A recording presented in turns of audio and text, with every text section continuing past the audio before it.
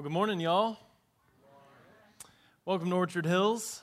We are excited about these gospel minimum resources that we're going to be sharing over the next few weeks. We introduced those last week, and really they are just a toolbox of sorts for you to have, to help you as you are learning to be a disciple who makes other disciples just like Jesus did. So we'll have those videos and the resources and explainers that accompany them on our website. So please do check that out. You might notice that I'm a little sunburned on this side. The reason I'm sunburned is because I got to experience my very first Virginia Tech football game yesterday. Yeah, I can tell you're all very excited for me. I'm told I got a pretty good taste of what Hokie football is like. We had some really good tailgating at the beginning. We got to experience all the crazy and wild fans. Got to experience the Enter Sandman introduction, the jumping up and down, and Tech was looking great, and then lost it all in the fourth quarter. So I'm told that was pretty par for the course. So sorry to the Hokie fans out there. Well, hey, there you go Hoos. Well, I have got some good news this morning. I've got some bad news. Which would you like to hear first? Bad news, cool. I thought you might say that, so I'm ready for it. The bad news is that whether you realize it or not, we are in the midst of a war.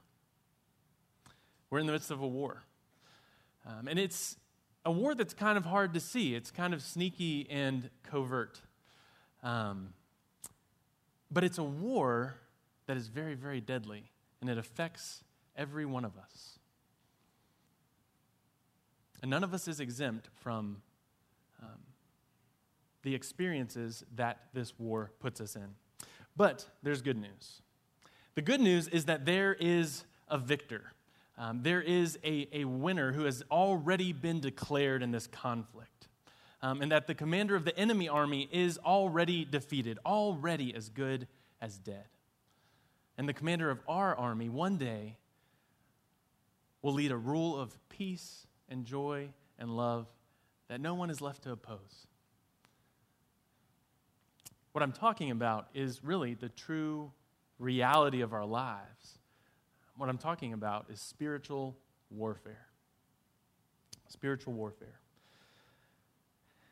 And so, though you and I live and move in this world that's visible and tangible, the Bible, from start to finish, reveals that that's not all that's going on, that there's another realm, what we call the heavenly realm, and that's where God is, where Satan is, where angels and demons are, and it's not way up there somewhere, it's right here among us. We can't see it, but it's real, and it affects us. And many of us walk around ignoring this realm and ignoring this battle that we're in. And so today, we're going to do a little work through this passage in Joshua 11 to expose it, and to help us see the reality of what we're living in. So this is where we're going today. This is what I would love for each of us to walk away convinced of. That you are in a fight for your life and the lives of those you love. That victory is available, but it's not going to come through the world's way of getting victory. It's not going to come through lies and power and the shine that the world has to offer. But victory will come and does come through submitting yourself to the true King. That's what we're going to talk about today. Let me pray for us real quick, and then we'll dive in. Well, Lord Jesus, we just want to give you this time. Lord, this is ultimately for us to sit under your authority and the authority of your word. So if there's anything that I might say that is not of you, I pray that it would fall quickly away. Lord, be glorified in this time. Tear down strongholds in our lives during this time as we've already sung. And I pray that you'd speak to each of us. Lord, if there's any schemes of the enemy to keep people from hearing the truth of your word today, we pray that they would be broken now in Jesus' name. We love you, and we pray this in your name. Amen. All right, so what does all this have to do with Joshua? Well, that's a great question. This period that we've been looking at, this period of Israel on conquest, taking over the promised land that God had promised them hundreds of years before, this is not God's regular pattern for the life of his people. this was actually a very unique time in the life of God's people, a unique situation of judgment. When the people who had been living in the land for 400 years since the time of Abraham, God had been allowing them to live there, had been showing mercy upon mercy as their sins piled higher and higher. And finally, God said, it's enough. It's enough. And so in Deuteronomy 9, I think it is, God says that, hey, Israel, you're going to go into this land, but it's not because of your goodness. It's not because you're better than these people. And I'm asking you to destroy them as a sign of my holy judgment against their many and long sins. But it's not because you're better than they are. So this was a unique point of history. So what I want us to know is that conflict, this kind of military conflict, is not normal for God's people. He's not asking us to go out and take over lands and conquer people. But conflict is normal for God's people. Spiritual conflict. It's what we live in the midst of, and it is what we're talking about today. And again, it's not against people. So Paul makes this very clear in Ephesians 6:12. He says, "For we do not wrestle against flesh and blood." We're not fighting against people. But we are fighting.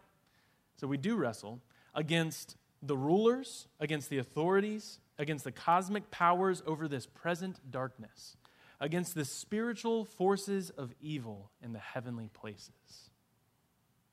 And so we are in a fight. We are in a fight. And we're going to look at that today in Joshua 11 and look at their physical fight that they were in and draw out some spiritual connections. So that's what we're doing. Does that sound good? Great. Thank you for that resounding affirmation.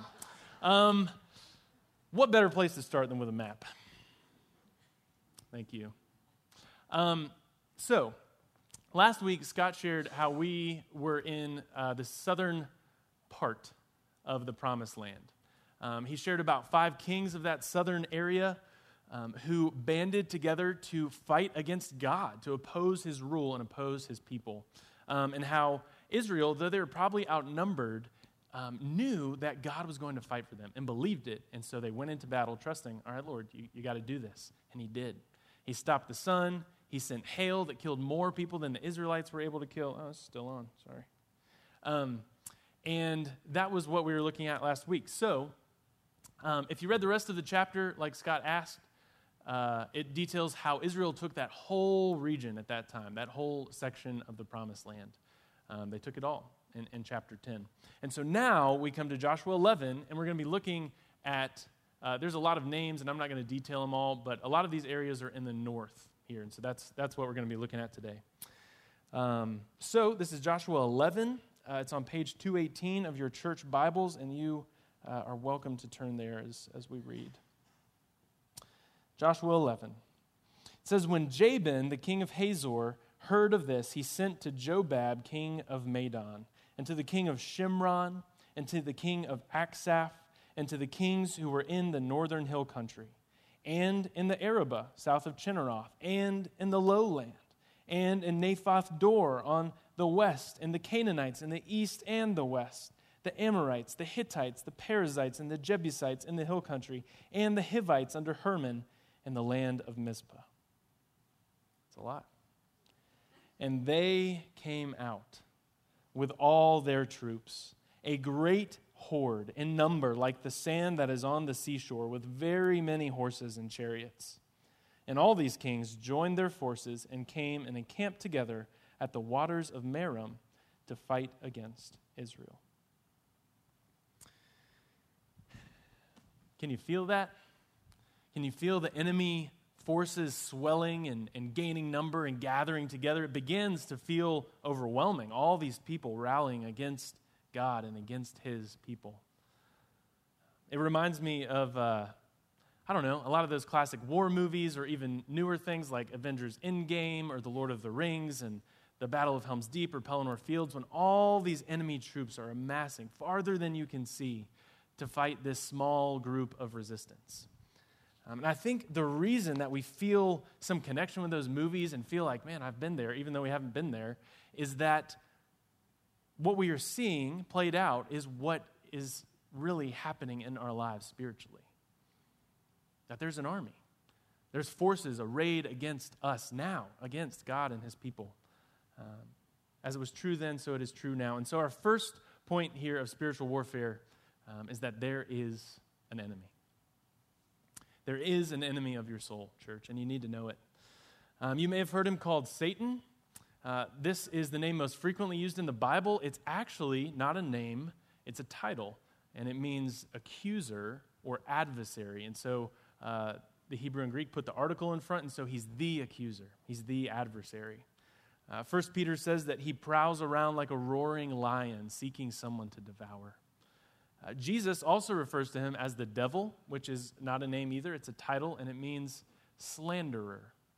Slanderer. And Jesus says that he's a liar and that he's the father of lies.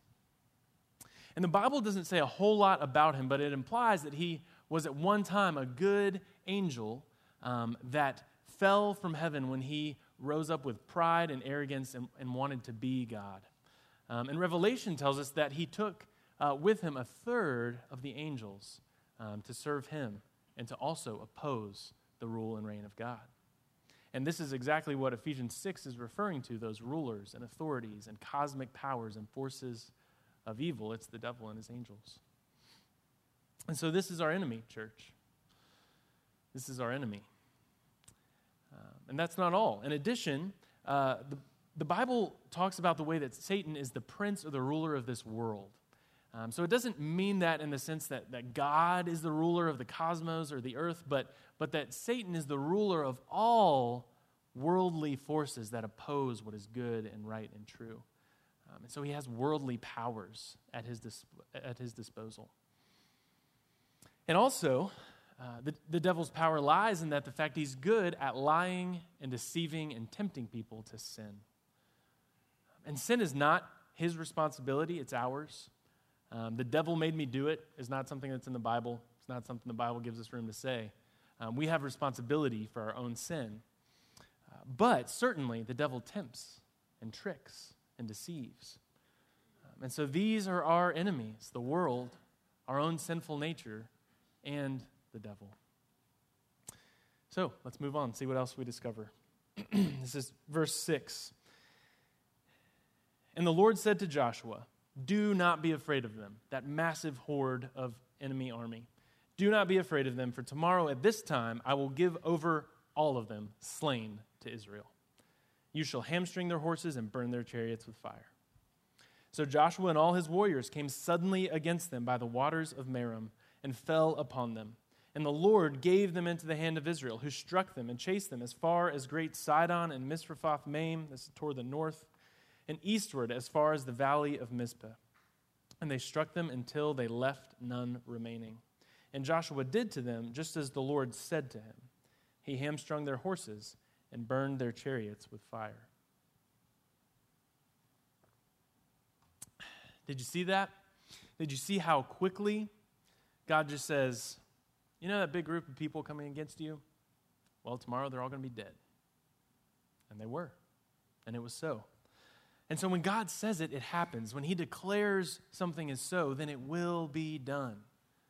And so our second point here of spiritual warfare is that there is an enemy, but God is the victor. God's the one who won then, who is winning now, and who will ultimately win.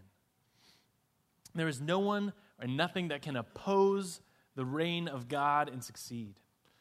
There's no force of man that can stop Almighty God. And the craziest part about Satan's war on God is that he can't win. And I think he knows it. Even though there was a day when he thought, maybe he thought he might have won. A day when the forces of the world and the sinful hearts of God's people and the devil and his angels were all bent on destroying Jesus. And he was put to death on a cross, and it probably looked like, and I'm sure it felt like, the devil had won. But in fact, he had just played into God's hand. And that was his day of greatest defeat and our day of victory. Colossians 2:15 says it this way, that on the cross, not only did Christ pay for our sins, But it says that God disarmed the rulers and authorities, and he put them to open shame. Those rulers and authorities, that's the forces of evil we've been talking about. He put them to open shame by triumphing over them in him. That is, in Jesus on the cross. That's good news, y'all. That's good news. And so the power that the enemy has is to tell lies that lead to sin, that lead to death. But in the cross and the resurrection, all of that was broken and destroyed. And it no longer has power over us. He no longer has power over us like he once did. And the book of Revelation looks forward to the day when the devil and his angels will be thrown into what is called the lake of fire, never to tempt, trick, deceive, or distract us from the Lord anymore. That's good news. So the second thing we see here in these verses, our third point, is that there is an enemy, God is the victor, then our responsibility is simply to trust and obey God. Simply to trust and obey. Man, isn't that a relief? You don't have to beat the devil. You can't. You can't do it on your own. And you don't have to because God has, and he is, and he will. And so all you have to do is trust and obey. It's that simple. Just like Joshua listened to God and did what he said. You're not in charge of the conquest. You're not in charge of beating Satan, but God is, and we just trust and obey. All right, well, I'm just going to summarize the next few verses. Basically, Joshua and his men, they wipe out the enemy armies. They go back to Hazor, which was a little more south. That was Jabin's town. It was kind of the head of that northern part of the kingdom. They burn it to the ground. They take every one of the other cities that those kings represented. They don't burn them. They do wipe out everybody as God commanded. And then it's kind of over. We're here in chapter 11 reaching what is mostly the end of the Israelite conquest of the Promised Land. So there's a lot more that's going to come in Joshua. There's some possessing of the land that has to happen. But largely, the land lies taken. And so chapters 6 to 11 in this next section, they're summarized. And there's kind of a end of the conquest summary. So that picks up in verse 16. It says, so Joshua took all that land. This is now talking about both north and south. The hill country and all the Negeb and all the land of Goshen and the lowland and the Arabah and the hill country of Israel and its lowland, from Mount Halak, which rises towards Seir as far as Baal-Gad in the valley of Lebanon below Mount Hermon. And he captured all their kings and struck them and put them to death. And Joshua made war a long time with all those kings. There was not a city that made peace with the people of Israel except the Hivites, the inhabitants of Gibeon. They took them all in battle. For it was the Lord's doing to harden their hearts that they should come against Israel in battle, in order that they should be devoted to destruction and should receive no mercy, but be destroyed, just as the Lord commanded Moses. Now, this is point 4 here that we're going to draw out of spiritual warfare, and I want us to sit in it for a second. It says that Joshua made war a long time. Historians estimate that this conquest took 5 to 7 years. So even though you can read it in like 30 minutes, we've just spent a few weeks in these chapters. It was a long time. And I'm sure there were many, many points when Joshua and the men felt exhausted and worn out and weary and done. And we're kind of the same, you know? So point number 4 is this. The fight is long, but God is in charge.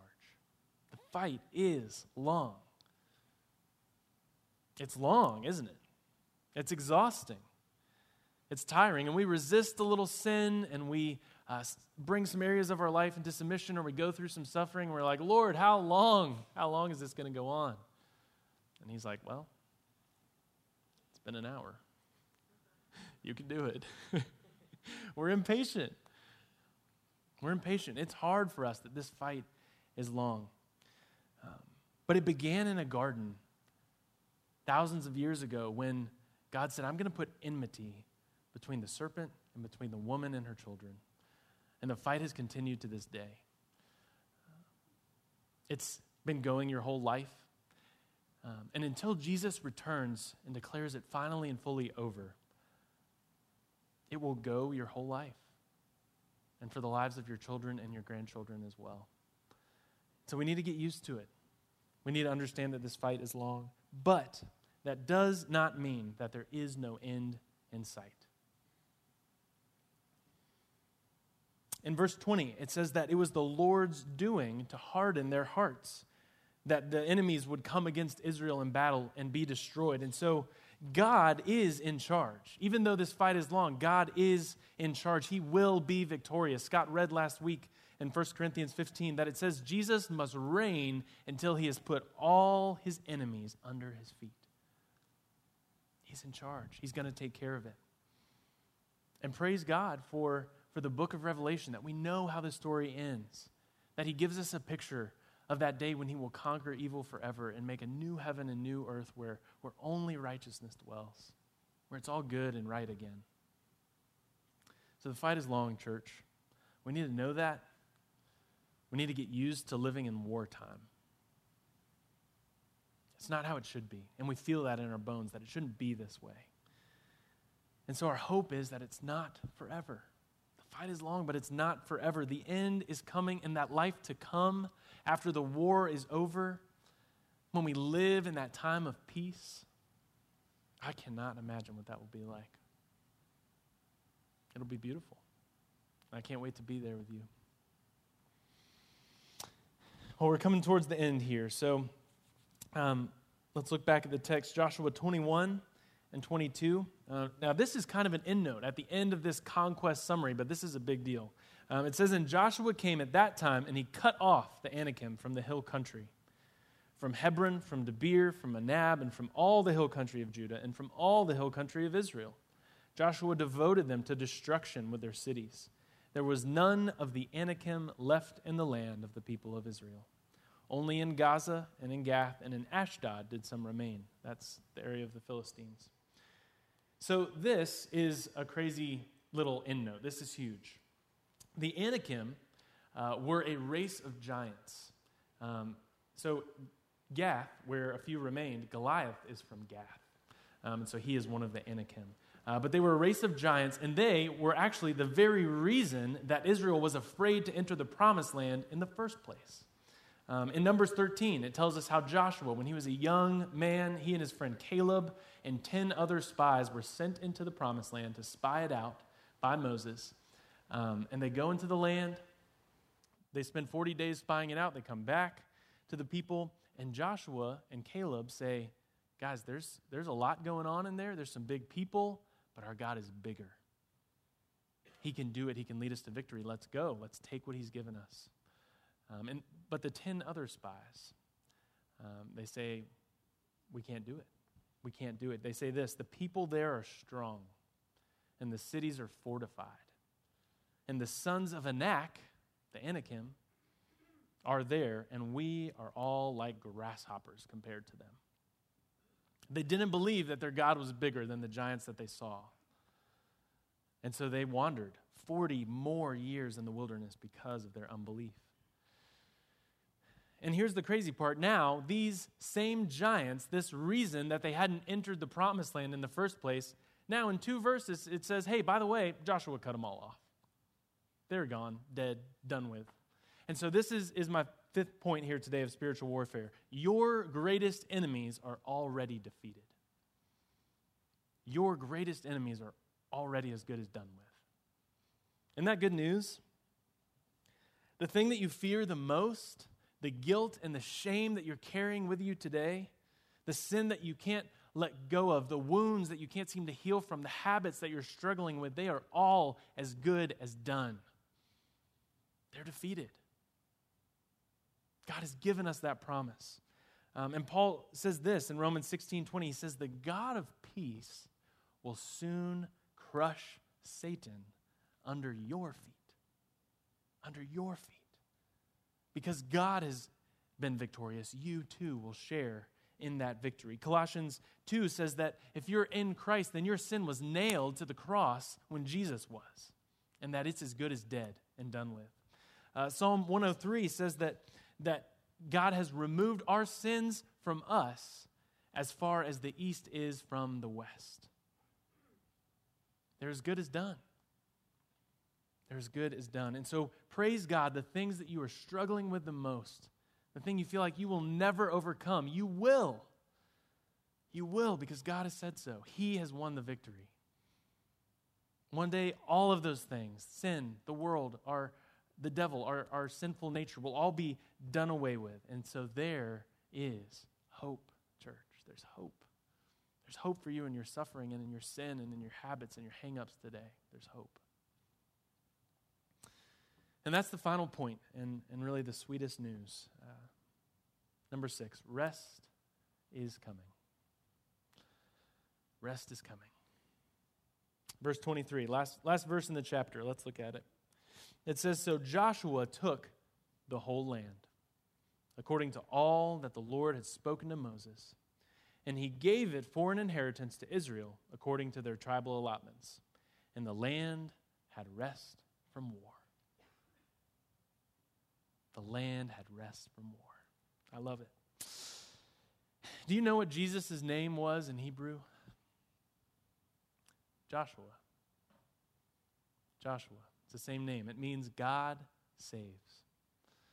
And if you're here today, whether you know Jesus or whether you don't know Jesus, you need to know that Jesus saves. That he saved then and he's saving now, and he will save his people forever. All we have to do is submit to his good reign and rule. He alone can offer us the rest that our soul longs for. That rest that is coming, we're actually able to taste it here and now. The book of Hebrews details how those who have come to Christ are like those who have entered the promised land. That Joshua is our Jesus who has gone before and taken over the enemy territory so that we can live in peace. And so even now, in the midst of the battle, in the midst of a broken world, in the midst of suffering, we can experience rest in our souls. And one day, rest over everything, a new heavens, new earth, new creation. Rest is coming. You can experience it now in Jesus. And it's just coming more and more in the kingdom that is to come. So let's wrap this puppy up. Scott always gets mad at me for going long. So what does this all mean? What can you walk away today with and do differently? Two practical points for you today. One, be aware. Be aware. One of Satan's primary tactics is to convince us that he does not exist and that other people are the enemy. I've fallen prey to this many, many times, and I'm sure that you have as well, but we've got to be aware because, like Paul said, we don't wrestle against flesh and blood. We're not fighting people. We're fighting these spiritual forces that are behind people and influencing people. We're fighting the spiritual force of sin in our own hearts. And so you're not fighting people. You're not fighting your spouse. Your spouse is not the enemy. There is an enemy of your soul, but it's not your spouse. Your sin is your enemy. Satan and his angels are the enemy. But your spouse is not your enemy. When you're annoyed and frustrated with your kids, they're not the enemy. They're not the enemy. There is an enemy of your soul, but it's not them. When you're angry with your coworkers or frustrated with your boss or something that he's asked you to do, I've never felt that way in my life, but I'm sure many of you have felt that way. Your coworkers and your boss are not the enemy. There is an enemy of your soul, but it's not them. When you're scrolling on Facebook or your news feed, the stuff that you see happening in our country, the brokenness of people, those people out there who are ruining our country, they're not the enemy. There is one, but it's not them. Republicans, Democrats, each other's not the enemy. The other side of the aisle is not the enemy.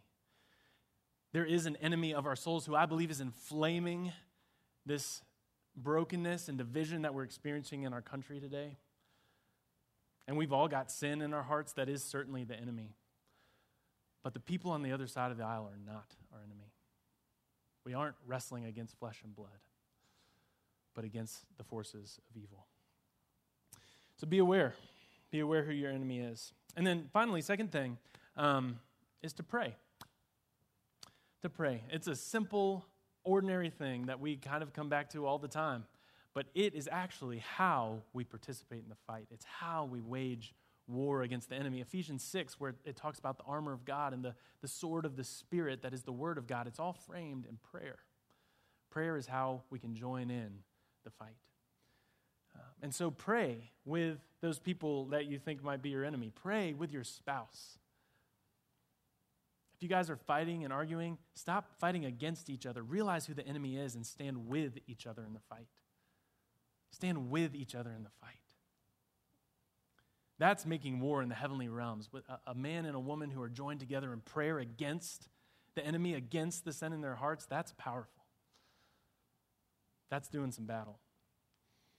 Pray with your family. Pray with your children. Don't argue and fight amongst yourselves, but turn the struggle outward. Say, hey, what are we dealing with in our family? What are we wrestling with? What are we not able to see through or see how it's supposed to work? Let's fight together. Let's fight on our knees. Let's pray together. Pray with your friends. Pray with your coworkers. It is how we do battle. And in this war that is way beyond our pay grade, we pretty much have two weapons, and they're very, very ordinary. It's prayer and the word. The Bible says the word is the sword of the Spirit. It's our offensive weapon, and we wield it through prayer, through speaking it out. Pretty insignificant in the world's eyes. Foolish even. But it's how we fight. It's how we fight. So let's use it. Also, if here at this church, we have ways for you to join in the fight and for us to join you, and we have even some training in how to fight. So we've got prayer ministers that will be up at the end of this service and every service we have who are ready to fight for you, to pray with you. Every one of our staff has done training in prayer and in healing prayer, and we would love to pray with you against things that you're struggling with in your life. Also, if you want to get some training and learn how to fight better, we have a healing prayer class that's starting up November 8th. Sue Vincent's in charge of that. You can email her at sue.vincent@gmail.com. But we could really call that class our spiritual warfare class, because it's about the enemy and prayer and how to fight him and how to submit ourselves to the Lord. So don't miss out on that. That's November 8th. But church, let's not live unaware anymore. There is an enemy, but there's victory available, and it's found in submitting ourselves to the true King and using the simple resources that he's given us. Let's use them. Let's fight together, not against each other, but for each other. Y'all, there are strongholds in this church that need to be torn down. There's strongholds in each of our lives, places that the Bible says the enemy has a foothold.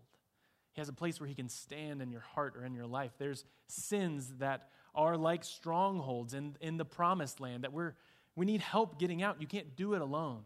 You need to know that God has already pronounced victory over those things in your life, and you need to fight against them with the help of your friends. So let's do it. Let's fight together. Let's pray. Well, Lord Jesus, we come as your people, just bowing our hearts to submit to your reign and your rule.